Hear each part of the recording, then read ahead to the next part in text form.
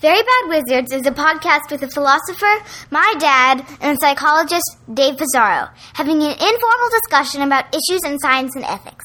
Please note that the discussion contains bad words that I'm not allowed to say, and knowing my dad, some very inappropriate jokes. God damn it! I don't know how to express myself unless through anger and personal attack. I'm getting very upset! The Baden Oz has spoken! Pay no attention to that man behind the curtain.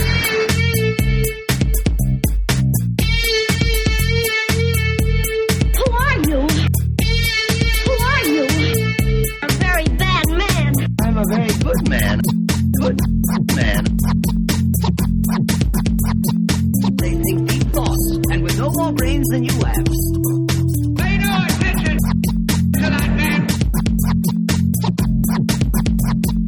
Anybody can have a brain. You're a very bad man. I'm a very good man. Just a very bad wizard. Welcome to Very Bad Wizards. I'm Tamler Summers from the University of Houston. Dave, it's our 1-year anniversary. How do you plan to celebrate? Happy anniversary. I'm not Tamler. I'm David Pizarro from Cornell University. I'm going to celebrate by getting really drunk and watching Straw Dogs over and over again until I finally realize what it's like to be you and really like that movie. Then we'll be on the same page. It does help to drink. I mean, I will say that. It helps you appreciate what you should already appreciate sober. But like a lot of life, alcohol just helps you get where you ought to be anyway. Like Hemingway. Yes, like Hemingway. I actually think we have a good episode today for our 30th episode and our 1-year anniversary because it's sort of a celebratory episode. Yeah, I didn't think we'd make it this far. No, nobody did. Anyone who knew us when I told about this, they would be like, "Oh yeah, that sounds good," and and like they might as well have just been making the jerk off motion. That's how I felt when you pitched it to me. It's true, but that's because I was actually. God, how long ago did I pitch this to you? Oh man, let's see. August 30th is when we did that episode, but it took us so long to actually get around to recording it. So and we recorded a bunch of them before that. We just kept fucking up the audio and we didn't know what we were doing. And so actually, the other as day opposed to now. Well, now we know at least how to record. We still don't know what we're doing, and broadly speaking. But I was I was cleaning up some of the audio files, and I was listening to some of our early attempts, and it's just like we might as well have been talking through tin cans and strings. It was just so bad. So yeah, and a lot of credit goes to you for just because you're better at this audio tech stuff than I am, so you figured out a lot. Well, you've come a long way, my friend, from throwing your earphones at the screen. Well, I still do that. Yeah. Anyway, our top 5 today is well, it's not like we always do a top 5. No, yeah, our topic is top 5, and we've never done a top 5. We've done a top 3, but that was sort of a negative one. That was top 3 things we hate about our own field, and also one about the other person's field. This is a celebratory top 5. It is top 5. Do we even have what to call this? Top 5 of our favorite books, or are the books that most inspired us, or yeah, it's in some ways it's even just best to say top 5 books, because then people can construe it however they want. And I think that maybe you and I even construed it a little differently, but it's a tough question because I don't like favorite because some of the books.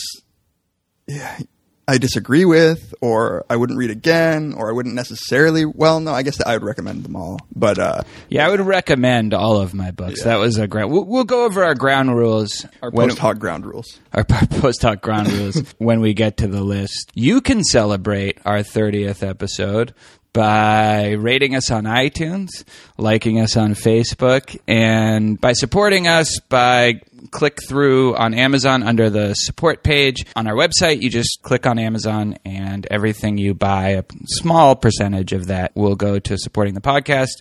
You can also directly support it via a donate button, and that's it. Yeah, We always take too long. I've been indirectly supporting our podcast by buying. I just moved into a new apartment now. I'm back in Ithaca from my stay in Toronto, and so I've been buying all my furniture on Amazon Prime. Oh, nice. Rate us on iTunes, by the way. What's that? That's been slowing down the ratings on iTunes. Oh yeah. That always helps us find a new audience.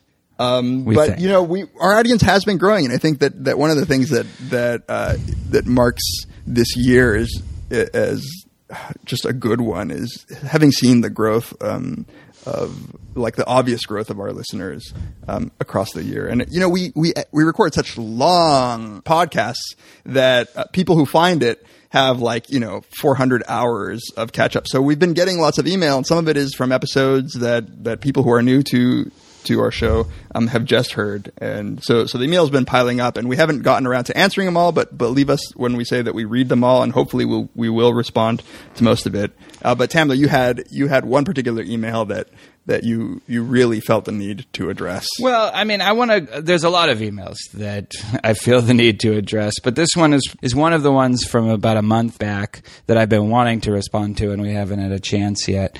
And it's from the listener Connor Ebbs, who lives in Ireland, and he's referring, ironically, to the Straw Dogs episode. He says, first of all, that he hasn't seen the movie, and he apologizes. But he says he wants to address the short debate you had with Yoel regarding responding to insults. And in particular, the example Tamler gave of dealing with someone making insulting remarks about your spouse. On your own admission, you haven't had much experience with violence. I think your attitudes on dealing with threat or insult, verbal or otherwise, are reckless and irresponsible. So I want to... I mean, just at that point, I was just such a fan of Connor. Well, first of all, I think that the example that was one I gave. I think it was one that you gave, and one that I was sort of referring back to. It was from a revenge way back on one of our revenge episodes. Now, look, regarding that reckless and irresponsible part, our views, my view, they may be wrong, they may be stupid, but they're not. I can't see how they're reckless and irresponsible, because that implies that somebody out there might be listening to our advice and having that influence their life or behavior in some way, or listening to our podcast. And let me just say right now, like, if you're doing that, if you're listening to us bullshit on this podcast and using that as some sort of guide or influence to how you should act or behave, you have a lot more problems than just getting into the odd bar fight every now and then. Well, let me defend Connor a bit, right? So he says, I think your attitudes on dealing with a threat or insult, verbal or otherwise, are reckless and irresponsible. And so it could be that just you are being reckless and irresponsible to yourself, to your family. Okay, well, if that's true, then that I understand it. I was interpreting it the other way, like the idea that somebody's going to hear us go to a bar, and like somebody's going to say something about us. He's like, "Oh, those guys on Very Bad Wizards said you should." And before you hide behind this, it was your example, and you were the one who strongly. It was like your friend, and you thought your friend was out of his fucking mind for just taking the insult and walking away. Now, this guy grew up. It looks like, well, in some part of Dublin, that's rough. And Dublin, of course, there's a lot of drinking there. There's a lot of fighting. At least that's the stereotype. He goes into the email's great. Like, he goes into all these different factors that make it really stupid to stand up to a guy in a bar. Different factors that are outside of your control, like you, even if you're highly trained in martial arts, self-defense, and boxing, none of which I think either of us are even lowly trained in. Then the threat, you don't know what the threat is. You don't know if the guy's on drugs. You don't know what the environment is, like if they're going to be using chairs, tables, plates. And I have to say, like, and legally is the last one. Yeah. Right. Yeah. And you'll get in trouble. And all of that stuff is just totally right. I mean, I grew up in this straight up middle class suburban area of Southern California, but during a time where unfortunately everybody wanted to be kind of a gangster in the early mid 90s. And, I've seen people get in arguments and fights and run out to their cars and pull out guns from their trunk and then rush back in. And it's like, it's true. You never know, right? You never know. It's just sort of an attitude. I am for thinking before you do stuff like that. What I'm not for is not even thinking that you would have to down-regulate to like not punch someone in the face for insulting your wife so deeply or your significant other. All of what Connor says is right. It's just that if your automatic response is like, then I don't know. I think you're being a weasel. I totally disagree with that. I think where I disagree with Connor is that I think our ability to read a situation is greater than he thinks it is. And you can read a situation where you're not putting your life in danger. You're putting maybe an ass whipping in danger, but you're not putting your life in danger. Nobody's going to take a gun. I mean, it could possibly happen. No, this is exactly what shows your naivete. Besides, all you need is one mistake. Right, like all you need is one mistake and some fucker goes and gets a gun from his car. And if you've never been in a situation where someone runs and gets a gun from their car, then good for you. But I don't think it's because you're an expert reader. No, it's because I tend to hang out places where the guys don't run and get into fights, but they don't they keep it without handguns. Well, then you can live by your rules, but many people can't.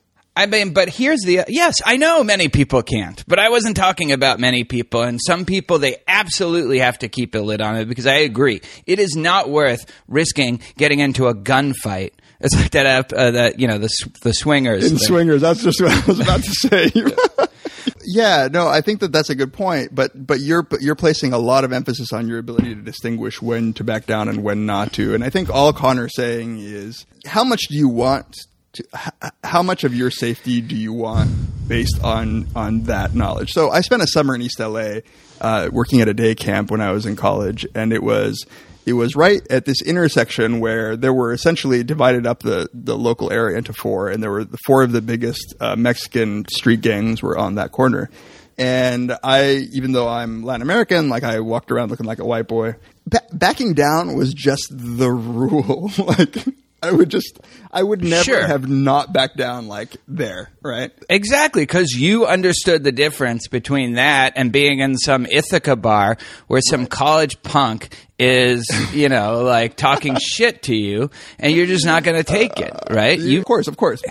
And that's why what I was saying was that the attitude of not being insulted is the one I am defending. And the question of when you actually get in someone's face or not is an extra question. Like, I just don't like the fact that somebody can't not be willing to be insulted and take every insult and just walk away from it. I'm not saying take every insult. I'm just saying that, like, if the behavior isn't the key. If the question is, should we be reasonable, then the answer is yes. But all I'm saying is that it reflects something about you if someone comes up and like yells, some guy comes up and yells at your wife that she's a cunt, and your thought isn't even like, I want to punch him so badly, but like maybe I shouldn't. If it's just like, well, I'll let it slide, then that's what to me is what I'm arguing. But to me, that's, you don't really stand up for, it doesn't really bother you unless you're willing to take some sort of risk. That's absurd. Not risk your life. No, all right, then it's reprehensible. It's reprehensible for you to just keep it in, be really pissed off, but not willing to stand up for it. In any way that risks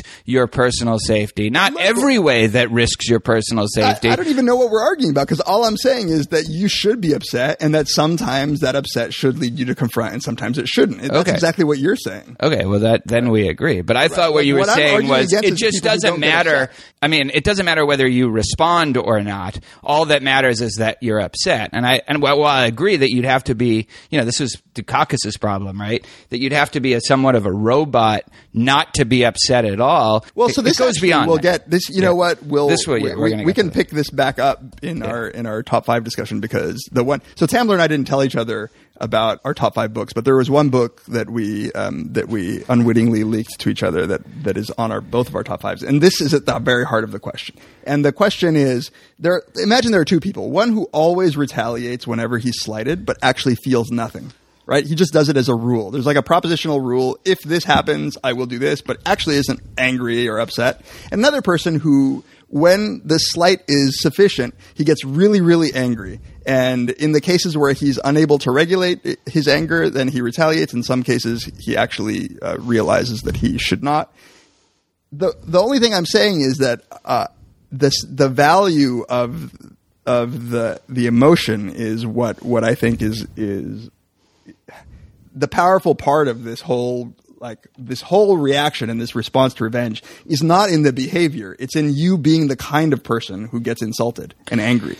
I agree to an extent, but if you always just get insulted and angry and never have the willingness to actually do anything about it, then it's like your Nietzsche's, it's ressentiment. It's just that you're harboring all this bitterness, and eventually you're going to go shoot up a bus station or maybe. I just that. think that you've been lucky to be able to be in the situation. I mean, that's definitely possible. Right. Because if you're in enough situations where you actually have to second guess, then I think that then it would be just. I mean, I agree that I've been lucky, and it could be that one day, as I get older, it becomes less and less likely that this will happen to me. When I was younger, it was more likely. All right, should we take a quick break and come back with our top 5?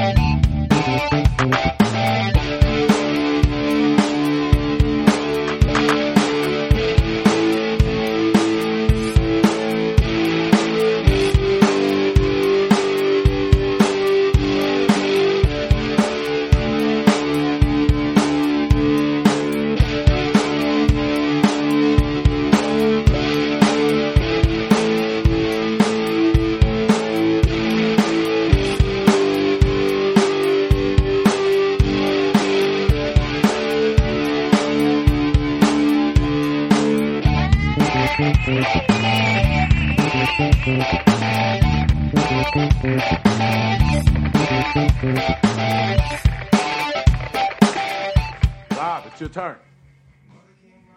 Okay, I'm feeling kind of basic today. Top 5 side ones, track ones. Janie Jones, Clash, from The Clash. Let's Get It On, Marvin Gaye from Let's Get It On. Nirvana, Smells Like Teen Spirit off of Nevermind. Oh, no, Rob, that's not obvious enough. Not at all. How about Point of No Return on Point of No Return? Louis, so you can get up... Shut up. White Light, White Heat, Velvet Underground. Okay, that would be on my list. Though not on mine. Massive Attack, No Protection. The song is Radiation Ruling the Nation. Kind of a new record. Excuse me, I was In a minute. Very nice, Rob. A sly declaration of new classic status slipped into a list of old safe ones. Very pussy. Excuse me, I was In a minute. Couldn't you be any more obvious than that, Rob? How about, I don't know, the Beatles? How about fucking Beethoven? Track 1, side 1 of the 5th Symphony. How can someone who has no interest in music own a record store? Welcome back to Very Bad Wizards. All right, let's get into... Well, I guess, Tambler, this was your pitch, and you just broadly said... Let's do an episode about our top 5 books. I wanted to do a positive episode. Although I think we're fairly optimistic people, it seems like we've done more trashing of things than celebrating of things. So I just wanted to... So celebratory. So we actually left it at that. And so I think we should maybe then in turn go into what our criteria was when we were coming up with our list. So what I was thinking was...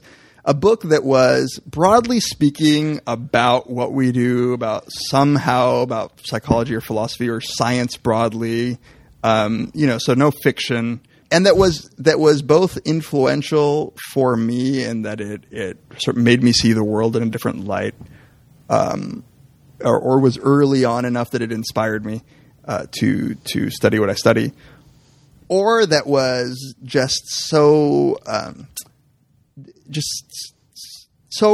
elegant in the way that it defended its thesis, whether that thesis is right or wrong.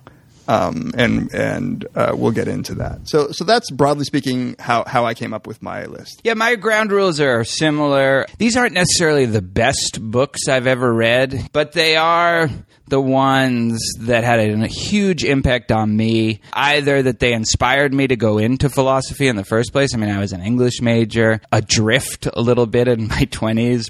That was one thing that I chose, and a couple of those are from there. The other thing is, once I was in philosophy, if a book sort of helped reshape the way I approached philosophy in some way, then I included that. They can be a little dated, my books, and some of them are, but I didn't include them if I don't think they're worth reading today. And the one that I struggled with and ended up leaving off is The Moral Animal by Robert Wright. Now that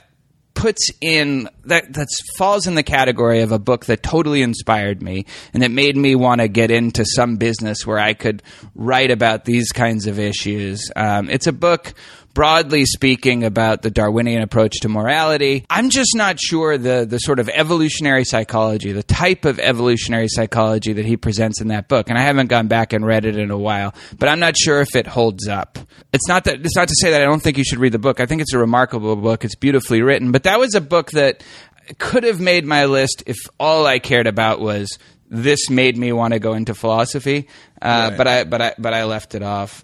Also, I include books that are fun to read, so I didn't. Not that I would do this anyway, but nothing overly technical or nothing that you have to be a professional philosopher or a psychologist to enjoy. Right. And that's one of the reasons. I'll just say right now that my list isn't full of philosophy books. Because my list has like 2. Psychology, but I don't know. Well, even then, I'm not even sure they're psychology. But yeah. So that's more psychology books than I have philosophy books. I have a bunch of honorable mentions that are philosophy books. All right, should we get to it? You want to start? Okay, let's start. Okay, so mine are very loosely ranked because these are all books I love. Actually, these are all books that I've read more than once. So I'll start with the Odd Man Out, which is a book that I read when I was fairly young. I think I was, like 13 or 12, 13, something like that. It's really just a collection of anecdotes, autobiographical anecdotes, and it's Surely You're Joking, Mr. Feynman by Richard Feynman. Oh, interesting. Yeah. Yeah, and I may have even read this when I was in, I think, 6th or 7th grade. There was a time there when I was just when I was convinced that I wanted to be a physicist until I realized that I sucked at math. Right. But Feynman, who was, for those of you who may not know, was a physicist who was the granddaddy of quantum field theory, but just very super sharp and, well, obviously extremely intelligent. He won the Nobel Prize. One of the first times I ever sort of saw him or knew who he was when he did a demonstration on why the Space Shuttle Challenger failed, why it blew up, and he did this by dipping one of these O-rings in ice water and showing how brittle it was. But this book is just a loose collection of his own anecdotes from growing up.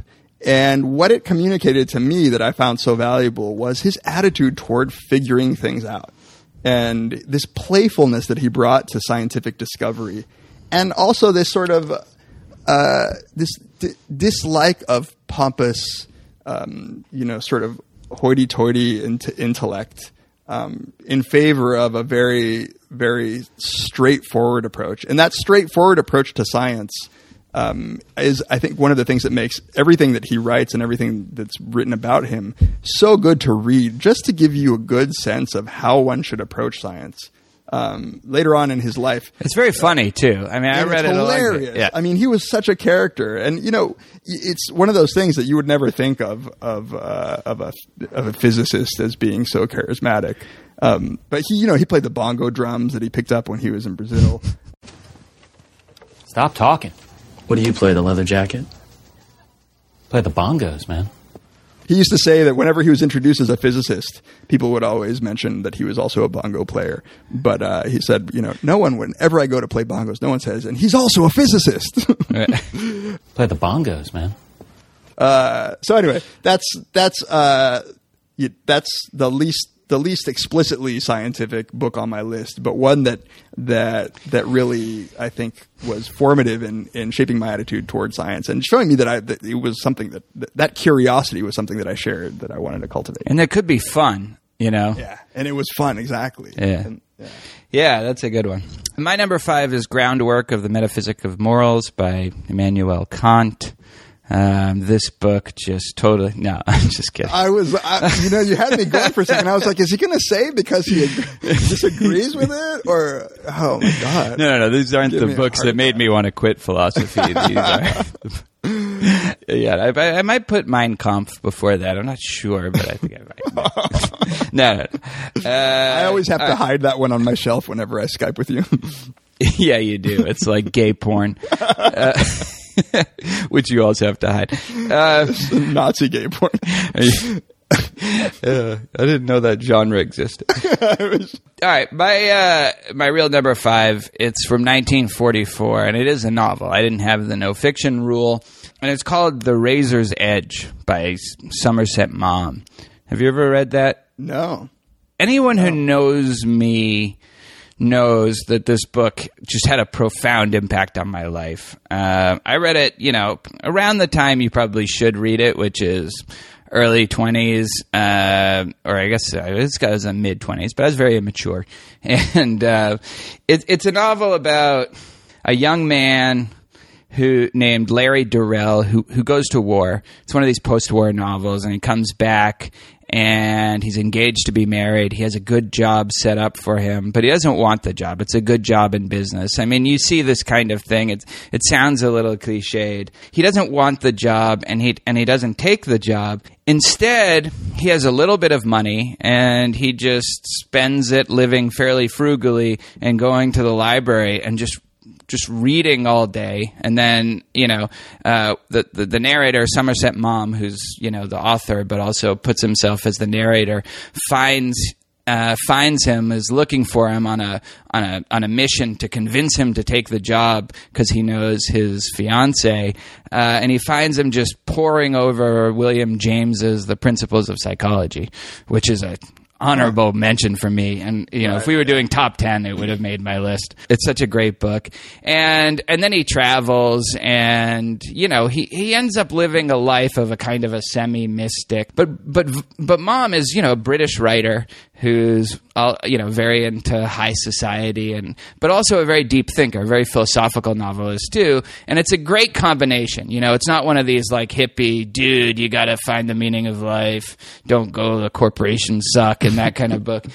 He has a really good satire and a very also critical eye on what this guy is doing. And it's a very funny book. It's very easy to read. It's very accessible, but it's also it's really beautiful. I recommend it for. There was a time where I used to just give it to everybody. Like I gave it to anybody I knew and told them to read it. And everyone enjoys it. But for me, I was in a similar kind of situation. I had just graduated. Well, not graduated. I had just taken 2 years of playwriting school. I didn't totally know what I wanted to do. I didn't think I wanted to do that. I was in Boulder, Colorado, and it just kind of gave me an idea. I had a little money because my mom had died a few years ago. I was the only beneficiary, and had some life insurance money. It just gave me the idea that there was so much about life and ideas that I wanted to find out about, but I had not sufficiently devoted myself to in college. And so I literally started emulating this guy to a large extent, just going to the library, sitting there reading stuff that I thought I should have read for hours and hours and hours at a time. I sort of missed that period. It was a little bit lonely, but it was also just like, it totally shaped me. Like most of what I've read, that will follow on this list. A lot of that I just read during that time, and it just sort of gave me, I don't know, the courage to just chill out. Like I clearly didn't quite know what I wanted to do with my life, to just chill out. Now I was lucky in one sense, not lucky for the reason that I had the ability not to have to work full time during this period and just, you know, spend so much time doing this stuff. But like, and also the discipline to just sit in libraries and Barnes and Nobles. Man. I mean, for like 4 years, I would spend 4 or 5 hours a day just reading, and you know, like I don't do now. No, I miss those times in my life too. I mean, I'm so wistful for those like summers that I would just go read. Just, you know, now I'm like, oh my God, I read email and journal articles that I have to review, blog posts and yeah. So I don't know. I'm very nostalgic for that period. I think unlike say Kerouac, which just made me a drunk, but which I still love. Happened? Well, it was overdetermined, but you know, like unlike some of these other, for a while I was a phase guy. I was very easily influenced by what I read. You know, if I was reading Hemingway, I was getting wine skins, and like, it was always alcohol. This was one of the first that inspired me to do something other than drink. And it's also just a really great book. I really recommend it. This is, of all my books, one of the ones I recommend the most. So, The Razor's Edge by Somerset Maugham. My number 4 is a book that, okay, now what I'm about to say is going to sound like I'm in some ways, I'm going to have to qualify it. But this book was given to me by my older cousin. I had a 10-year-old cousin that was 10 years older than me who was in college at the time studying to be an electrical engineer. And so he was pretty geeky. And he sort of saw when I was in, I think it was the summer between 4th and 5th grade, that I really enjoyed some of the topics that are in this book. And so he handed this to me, knowing full well that there's no way that a 9-10-year-old could process it. But the book is Gödel Escher Bach, An Eternal Braid by Douglas Hofstadter. That was one I read during that period. Yeah, that's intense. So the reason I say it's going to sound, so I still can't understand the whole book now, so it's not as if I was doing set theory when I was 10. So what I really read when I was 10 was every chapter starts with a dialogue between Tortoise and Achilles and the tortoise that just presents an idea like self-reference or infinity or, you know, all these paradoxes that is just so playful and well done. And, you know, he takes after Lewis Carroll, who borrowed those from Zeno. Those characters from Zeno.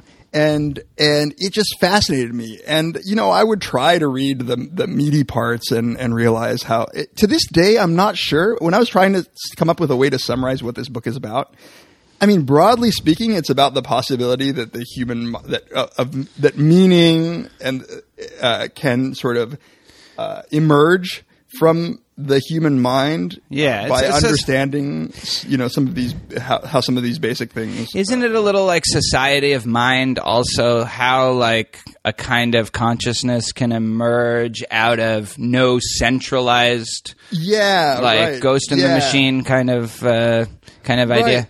Right. So there's actually in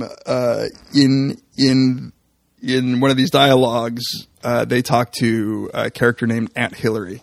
And Aunt Hillary is just the emergent property of an anthill.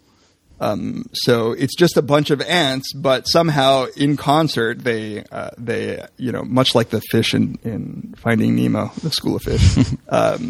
And so there's a lot of ideas about just artificial intelligence and cognitive science that I only realized years later had planted the seed for my interest in these topics. So even if you're not into set theory or the mathematics of infinity, just the playfulness with which he approaches these dialogues between the tortoise and Achilles, I think is worth. It's so rewarding while you read it. It's very cool. Have you when was the last time you tried to go back and really look at it? Oh, must have been. Assume you've done it a good since 5 years ago. Yeah. It's been longer for me, but I just remember thinking, you know, and again, it's one of those books that may be too smart for me, but I mean, I know it's too smart for me, and in fact, and I don't know if he's wildly wrong and crazy, But even if he is, the playfulness that he demonstrates with these ideas, and they're just just fascinated me. What's he doing, Hofstadter? Is he dead? Is he alive? No, apparently he's alive. So funny thing is that I moved into this apartment, and my new next door neighbors are these two first year physics PhD students, and one of them had as an undergrad professor, he had Hofstadter.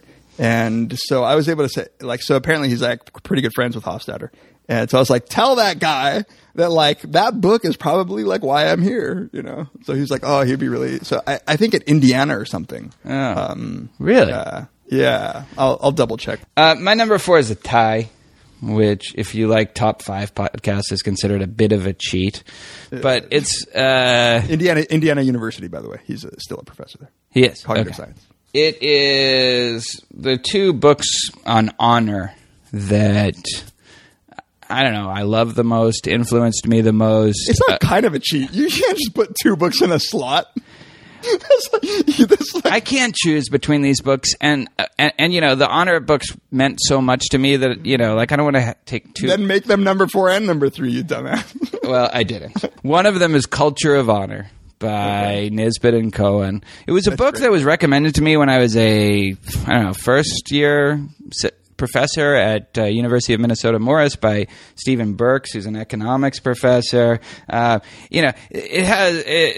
Nisbet and Cohen were one of the first people to study the phenomenon of honor from a very experimental perspective, and they did that famous experiment of, the people from their main thesis is that, speaking of insults, people from the South are a lot more prone to respond to insults and get a lot more worked up when they are insulted than people from the North, because the South is a culture of honor and has a history of where honor and reputation was more important. And they give a kind of theory of this. These people are descendants of actually Irish frontiers people, right?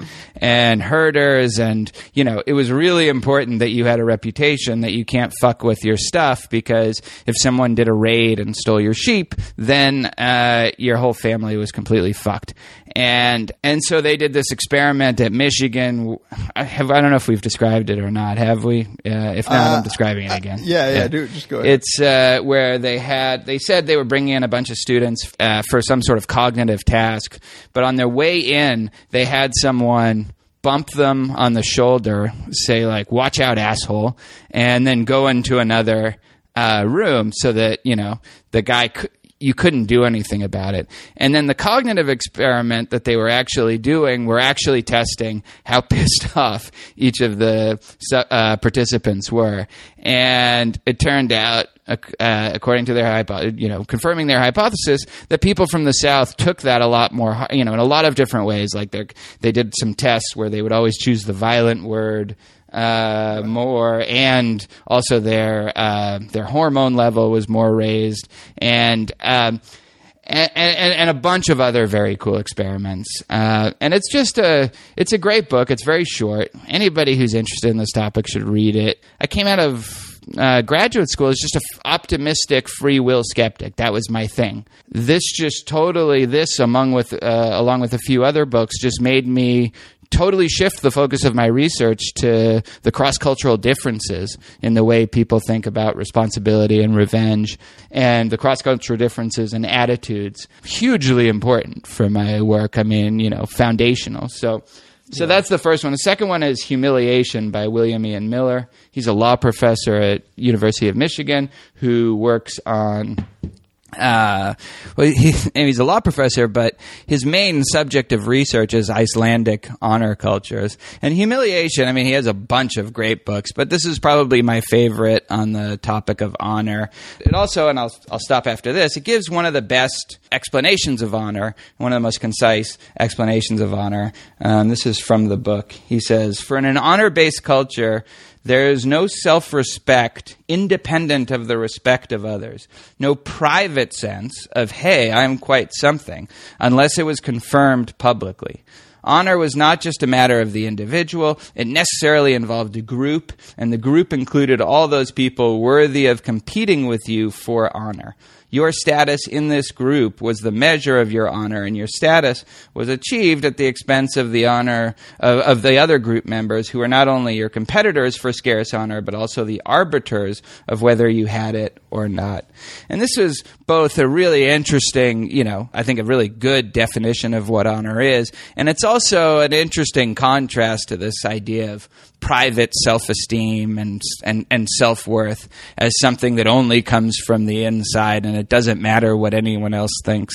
So while Culture of Honor alerted me as to the cultural differences, this book also sort of alerted me to how many of these aspects of the culture of honor I think we all share, or at least I share, to a significant extent. Great book. Right. I love it. He also wrote this wonderful book called The Anatomy of Disgust, and it's one of my favorite books. But it's not on my list, but it is. My number 3 is it sort of shares something that I think Culture of Honor has, which is it offers this explanation of these observed differences by pointing to these historical features of society and how it could explain current differences. An even broader use of this method of explanation comes from Jared Diamond, who Guns, Germs, and Steel. Yeah. Which is just, to me, an amazing book. And in fact, I'll keep this short. There's a website called edge.org, and each year they ask a question of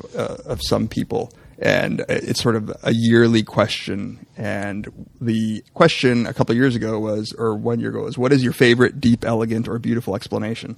And because I already took the time to write this, I'll just read what I said about it. One of the most elegant explanations I've encountered in the social sciences comes courtesy of Jared Diamond and is outlined in his wonderful book, Guns, Germs, and Steel. Diamond attempts to answer an enormously complex and historically controversial question: why certain societies achieve such historical dominance over others, by appealing to a set of very basic differences in the physical environments from which these societies emerge, such as differences in the availability of plants and animals suitable for domestication. These differences, Diamond argues, gave rise to a number of specific advantages, such as greater immunity to disease, that were directly responsible for the historical success of some societies. And so what I end with saying, I don't know if he's right? I'm not an expert in these, and I'm sure it's controversial, and some people very much disagree with him. But that appeal to these basic mechanisms to explain such observe a complex phenomenon and be able to offer an explanation by appeal to more simple phenomena and mechanisms, that is, to me, the essence of scientific explanation.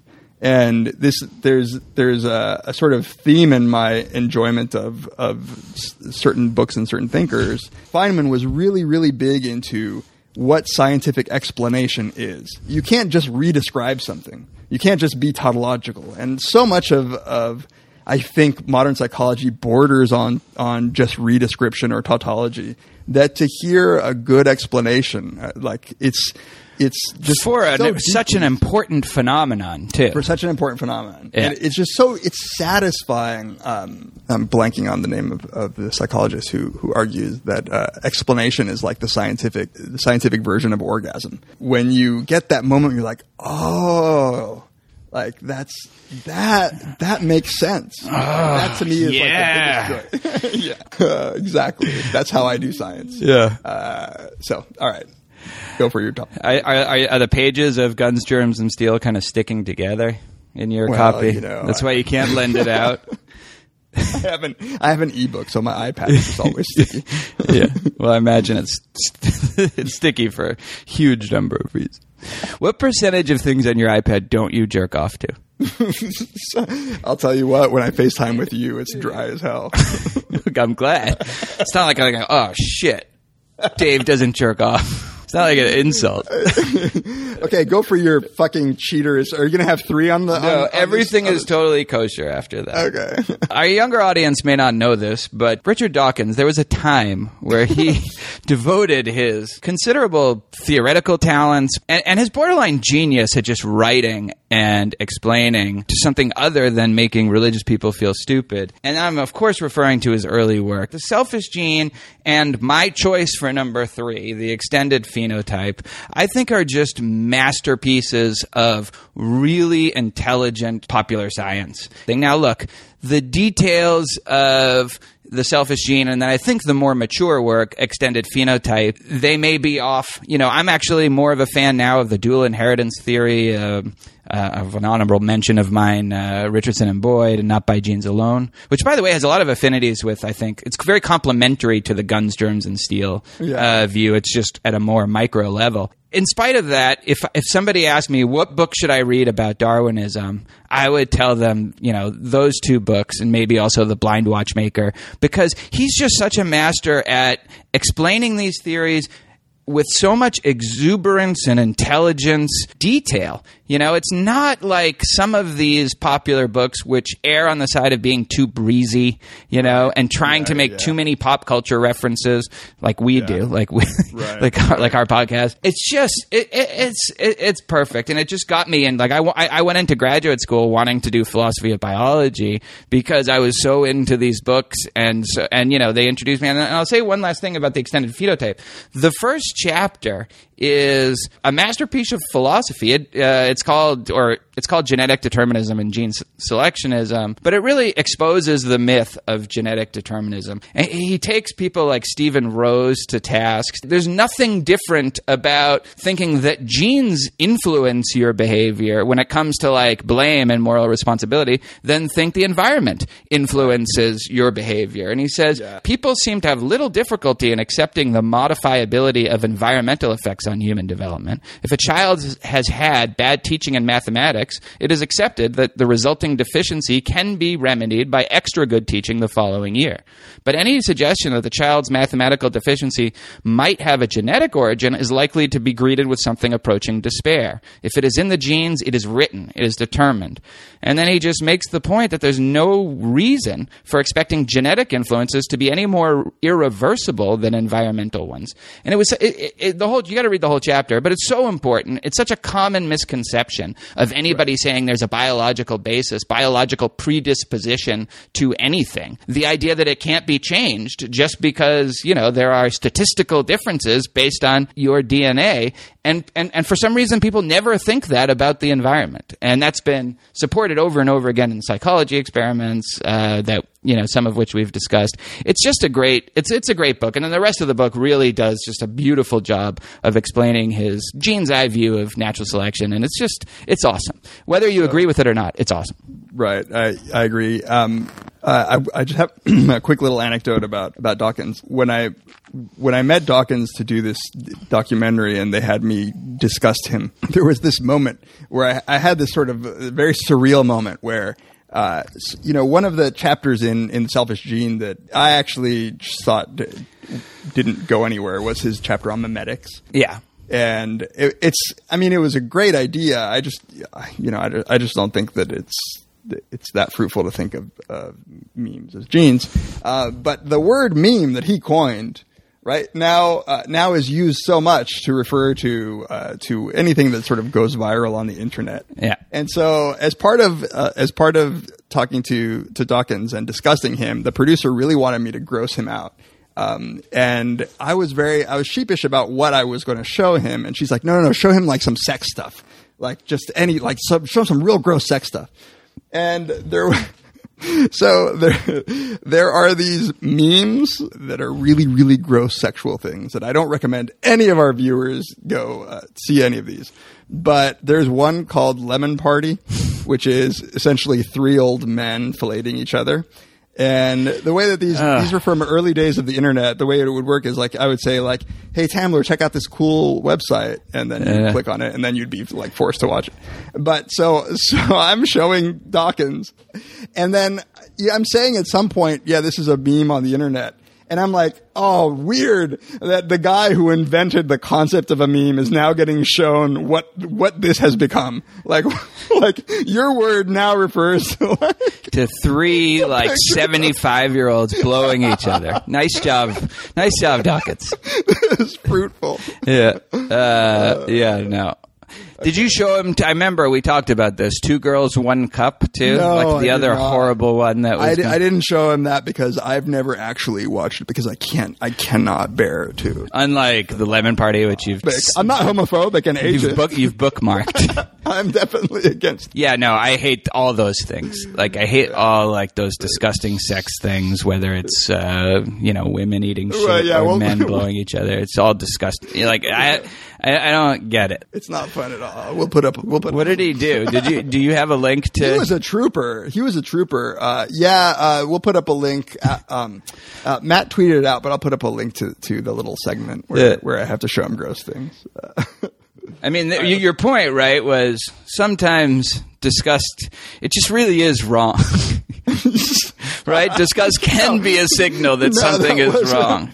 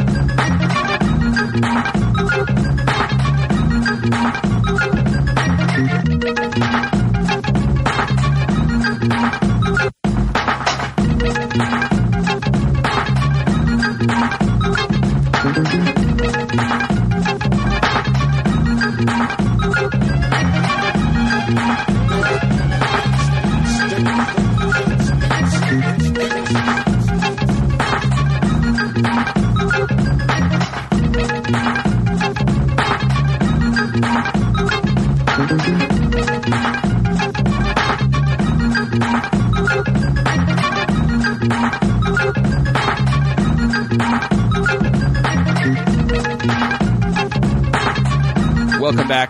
We are in the midst of counting down our top 5 favorite or / most inspiring / just books that we love. Dave, what's your number 2? So I'm at number 2, and by the way, I think that maybe on Facebook it will be good to ask our listeners to post their number 5 with links. I think that to post their top 5.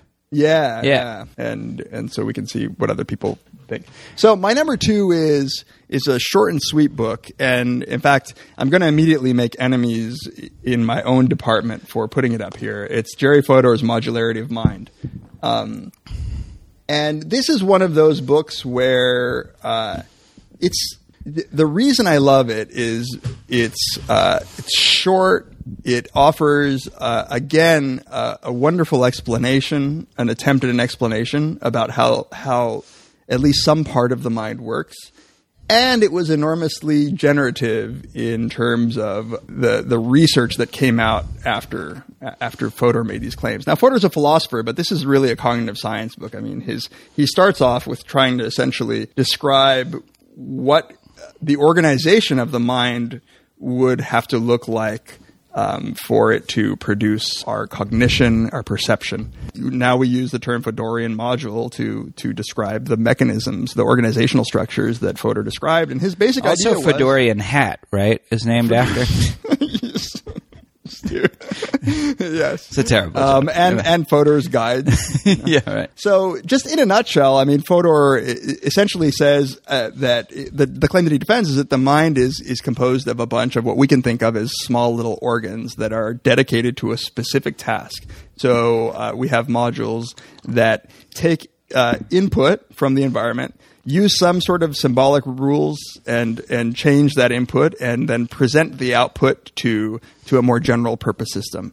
That's all I'll go into, but it was a very, very controversial claim. But perhaps the most controversial claim is that these modules are impervious to influence from higher level processes. So when your visual system is interpreting, say, the length of lines or the shape of an angle, your thoughts about it or beliefs about it or desires don't influence that low-level perception because it's cognitively impenetrable. Those lower-level modules are impenetrable. Fodor himself disagrees with many people nowadays who take the modular account as an explanation of sort of the whole mind. And in particular, he wrote a very cranky book against Steven Pinker called The Mind Doesn't Work That Way. And what he accuses Pinker of is saying, he said basically, no, I never meant that the whole mind was like this. Only that some very low level processes are modular in the way that I meant. And then, of course, there are people who argue that Fedorian modules are just a figment of Fodor's imagination, that there's no evidence for them, and that there's plenty of top-down influence. So, I mean, it goes in line. You mentioned Steven Pinker. I mean,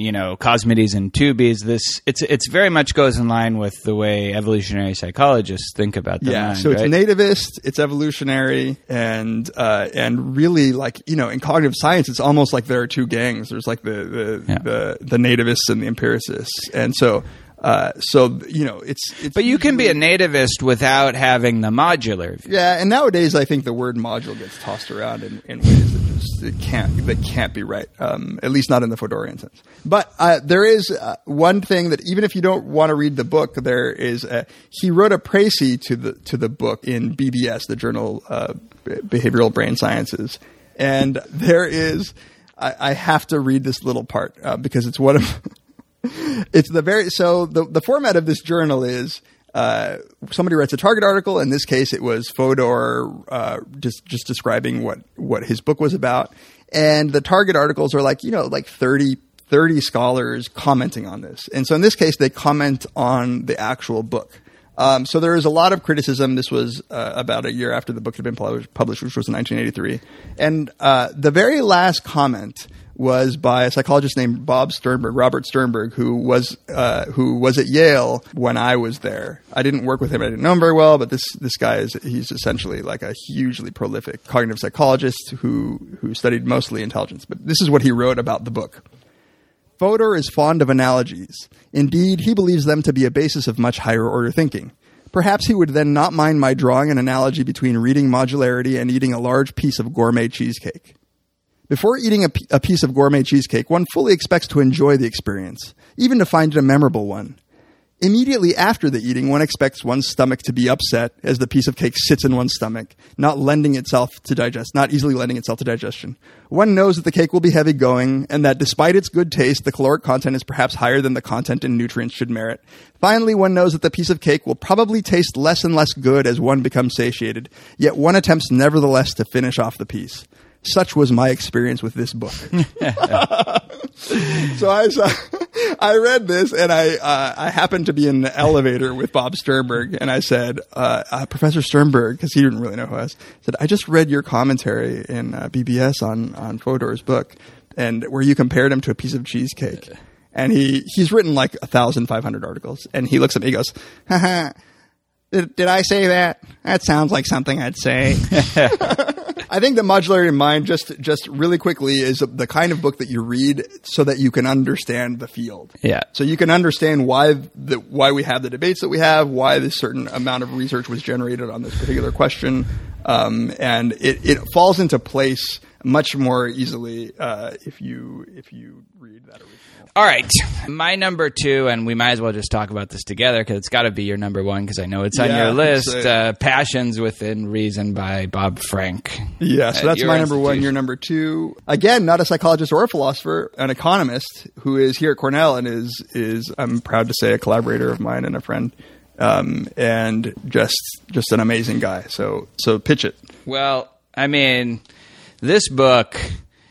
There's 2 things about it. One, I read this in graduate school, and this, along with Freedom and Resentment, it just gave me the idea for how I was going to shape my dissertation and how I was going to focus on the emotions and their role.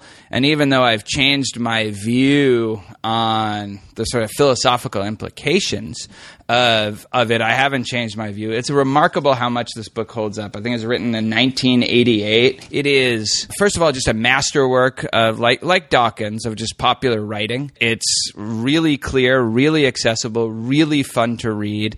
It's one of these books to just trash the notion that our emotions are always irrational. And he, in a very elegant and beautiful way, shows how our emotions can be rational. Emotions like moral outrage. And it's precisely because they motivate us to go against our short-term self-interest, but in ways that will benefit our long-term self-interest. So what's required is that we are able to signal to other people, either through reputation or through signaling, some sort of facial signaling or something like that, that we won't give a shit about our short-term self-interest. We will punish these people for trying to take advantage of us, and that will make them not want to take advantage of us. And obviously I can't do justice to the whole theory, but it's just a brilliant book. Everyone should read this book. There's nobody alive that shouldn't read this book. Yeah, it's my favorite book on emotion, and it was in some ways like it always frustrates me that my favorite book on emotion had to be written by an economist, but it just presents this theory, this commitment theory, so nicely, and as Temler said, argues that rationality in the long term is served by short term irrationality, which makes this like the fourth or fifth time that I want to play the foot massage clip from Pulp Fiction. Right. Because it illustrates this nicely, or this, I call it the Joe Pesci theory. Right, where like Joe Pesci is a gangster character in Goodfellas and in Casino, is the kind of guy who might kill you if you make the wrong joke, right? And knowing that he's completely uncontrollable really does a good job of regulating your behavior around him. Yeah. So not only would you not insult him, let alone steal money from him or do anything like that. There is something to that irrationality. Steven Pinker in an honorable mention of mine in How the Mind Works calls this the doomsday hypothesis. And Bob Frank points out that this is the strategy of mutually assured self-destruction. Mutually assured destruction, where, if you've committed to launching a missile attack, if Americans commit to launching a nuclear missile attack on Russia, the minute that Russia launches one on us, then that serves as a motivator for Russia not to do it. Right. But if we actually had to make this sort of rational decision every single time we were faced with these, we might say, well, as Temler found so offensive, well, he insulted me, but we're dead anyway. So yeah. So let's not retaliate. Like, what's the point? Right. If you project that projects weakness, and I think the brilliant, he's not the first person. Thomas Schelling had this idea where you have to show that your behavior will be unalterable, and his great metaphor is if in a game of chicken, where the two cars are rushing towards each other, you just rip out the steering wheel and just hold it out the window, so that there's just no way you can turn. Then you're going to win that game of chicken, because the guy will know there's no way he can avoid dying unless he turns out of the way. Or another great example, Dr. Strangelove, the doomsday device. Right. That's why Pinker calls it the doomsday hypothesis. Yeah. I didn't explain. Yeah, exactly. And what Frank does really nicely is show how the emotions play the role of this motivating factor. What is going to get us? It's hard to get us to go against our short-term self-interest. So having an emotion, that feeling of just outrage, that feeling of this will not stand, that now, of course, it misfires.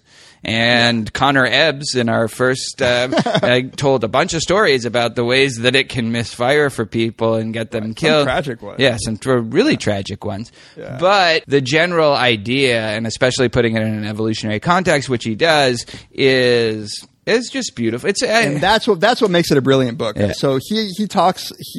I learned about signaling theory and evolution from this book. He offers not only a good theory of how emotions work, why they're actually not completely irrational in the long term, but also how they could have evolved. Great examples of arms races in the animal kingdom, where a signal has to be costly and difficult in order for it to be of any value. If you could fake being the kind of person who gets vengeance, then it would just cease to be a valuable signal. And I should say that it's not just revenge and all that. That this is a lot of the examples are also come from just being in love. Yeah, that's an interesting. We could talk about that chapter. We could do a whole episode on that. It's great. I mean, it sort of illustrates and kind of describes why when you're in love, the idea of a prenuptial agreement seems so abhorrent, which is, of course, if you were doing, the cost benefit analysis, you would realize that the rates of divorce are sufficient enough that if you have substantially more money, that you should get a prenuptial agreement signed. But there is something about that signaling that you are head over heels in love, and that you would never even think to sign a prenuptial or ask someone to sign a prenuptial. That means that it's of good communicative value about your commitment to that person. It signals a lack of commitment to sign one of those agreements. Yes, exactly. Yeah, great book. I'd like to talk about it. Maybe that love chapter more, because I know some people trash it, and I think that in part by misunderstanding it. So that's your number one. That's so I guess we one. skip right to my number one. My number one, I almost didn't think of it, but when I thought of it, it was like, oh, this is definitely my number one. It's not even close. It's my only one who's written by an actual philosopher, although it's a novel. And it is Denis Diderot's Jacques the Fatalist and His Master. It's a very postmodern novel. I'll read just the opening. How had they met? By chance, like everybody else. What were their names? What does it matter to you? Where did they come from? From the nearest possible spot. Where were they going? Do we ever know where we're going? What were they saying? The master said nothing, and Jacques said that his captain had said that everything that happens to us down here, good or bad, was written up yonder. There's Jacques the Fatalist in there. And the whole story is just these stories within a story about these two guys traveling, the master and Jacques. The master wanting to hear the story of Jacques' loves, and Jacques sort of getting sidetracked and then telling it and incorporating his fatalism into the story. It's incredibly whimsical, hilarious, very dirty and raunchy. He couldn't publish it until after his death. And it's one of the great, this is what made me the optimistic free will denier that I was, in graduate school and in my first couple of years out of graduate school, because I loved this character so much. And while, there are important differences between fatalism and skepticism about free will and moral responsibility, he essentially had the same implications this guy embraced. And this guy had a blast. I mean, this guy had so much fun in his life without ever abandoning his theory. He would backslide on it, and he would know that he was backsliding sometimes, but he always kept it in his mind. It's really funny. It's impossible to describe. I was able to assign it in the great books class that I team teach with a bunch of other professors in the Honors College here at U of H. Everybody loves it. All the students loved it. It's a hilarious book. Last thing, read you the last paragraph because it's a great example of some of the benefits of denying free will. You can tell this to your best friend, Jonathan Schooler and Catherine Vos. And this is at the end where Jacques is now married, and these two people that he's with, he's possibly worried that they've fallen in love with Jacques' wife. And he says, the narrator says, they have tried to convince me that his master and D'Aiglon has fallen in love with Jacques' wife. I don't pretend to know anything about this, but I'm quite sure that in the evening he would say to himself, if it is written up yonder, Jacques, that you'll be a cuckold, then you may do what you will, my boy, you will be a cuckold. If, on the other hand, it is written up yonder that you won't be, then they may do all they like, and you will never be a cuckold. Sleep then, my friend. Sleep. And he would go to sleep. Now, of course, everything of what I was saying before, it's sort of, this belies. But, I mean, this whole book is just full of paradoxes and great characters and funny, raunchy stories. And it's just, it is awesome. I love it. And it made me just excited about philosophy and ideas, but wanting to present them in an entertaining way, which Diderot was very, very good at, and in a very experimental way too. He was incredibly experimental. His novels are always mix of dialogue and prose and dirty jokes, and it's just amazing. He was one of the French philosophers, along with Voltaire and D'Alembert. It's a great time. And I couldn't recommend this book more. I love it. It's my favorite. It has a real mark on being my favorite book of all time. It has a real, it's up there. I've not read it. So Yeah. I will add it to my to-do list. So you will just put links to some honorable mentions. Oh, wait, let me just read. I got to read some of them because I feel bad. I'll just read them really, really quick, some of my honorable mentions. I said Principles of Psychology by William James, Thomas Nagel's Mortal Questions, Homicide by Daly and Wilson, book I love, Revenge, A Story of Hope by Laura Blumenthal, Karl Popper's Open Society and His Enemy, Galen Strawson's Freedom and Belief, hugely influential for me when I read it in graduate school, Alistair McIntyre's After Virtue, Descartes' Error by Antonio Damasio, Isaiah Berlin's The Hedgehog and the Fox, I love, Not by Genes Alone, which I mentioned, by Richardson and Boyd, Beyond Good and Evil and Zuth Spake Zarathustra by Nietzsche, love those books, The Fragility of Goodness by Martha Nussbaum, Wild Justice by Susan Jacoby, and The Lucifer Effect by Zimbardo. And I'm sure I'm forgetting a ton others, but I had to say them because, maybe to lessen the criticism. How could you not put that on? Well, these are subjective. So Yeah.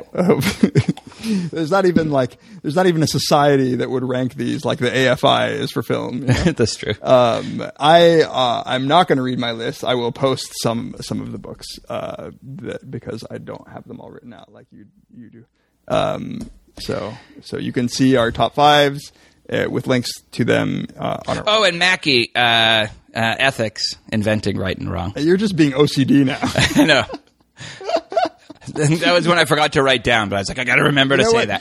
I really thought for number one you were going to go with Da Vinci Code. It was so tough to leave nice that to be off the list.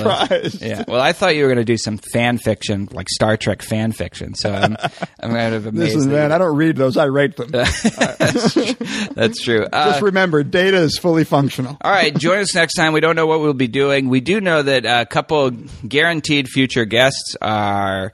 Well, let's not guarantee them. Well, yes. I might die. They have agreed to be on the podcast. They may very well have second thoughts. One of them is Laurie Santos.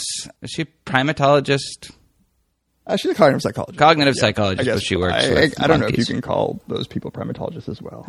And then also Will Wilkinson, who is a former Cato Institute fellow, writes for The Economist, just came out with something for the Daily Beast, but is actually now at the University of Houston doing a creative writing degree. We have an outstanding creative writing program, like top 5 creative writing program, and he's doing that. I've been hanging out with him a couple of times. He's a great guy. I'm really looking forward to that. He has libertarian leanings, but of the best kind. And he just wrote this scathing critique of social psychology, I think. Yeah, the happiness of the happiness studies. Yeah, so I look forward to bringing him on. All right, join us next time on Very Bad Wizards. The Great Oz has spoken. Pay no attention to that man behind the curtain. For more information about this episode, including show notes and links, and to listen to other episodes, please visit us at www.verybadwizards.com. A very bad man. I'm a very good man. Good man. They think deep thoughts, and with no more brains than you have. Pay no attention to that man. Anybody can have a brain. You're a very bad man. I'm a very good man. Just a very bad wizard.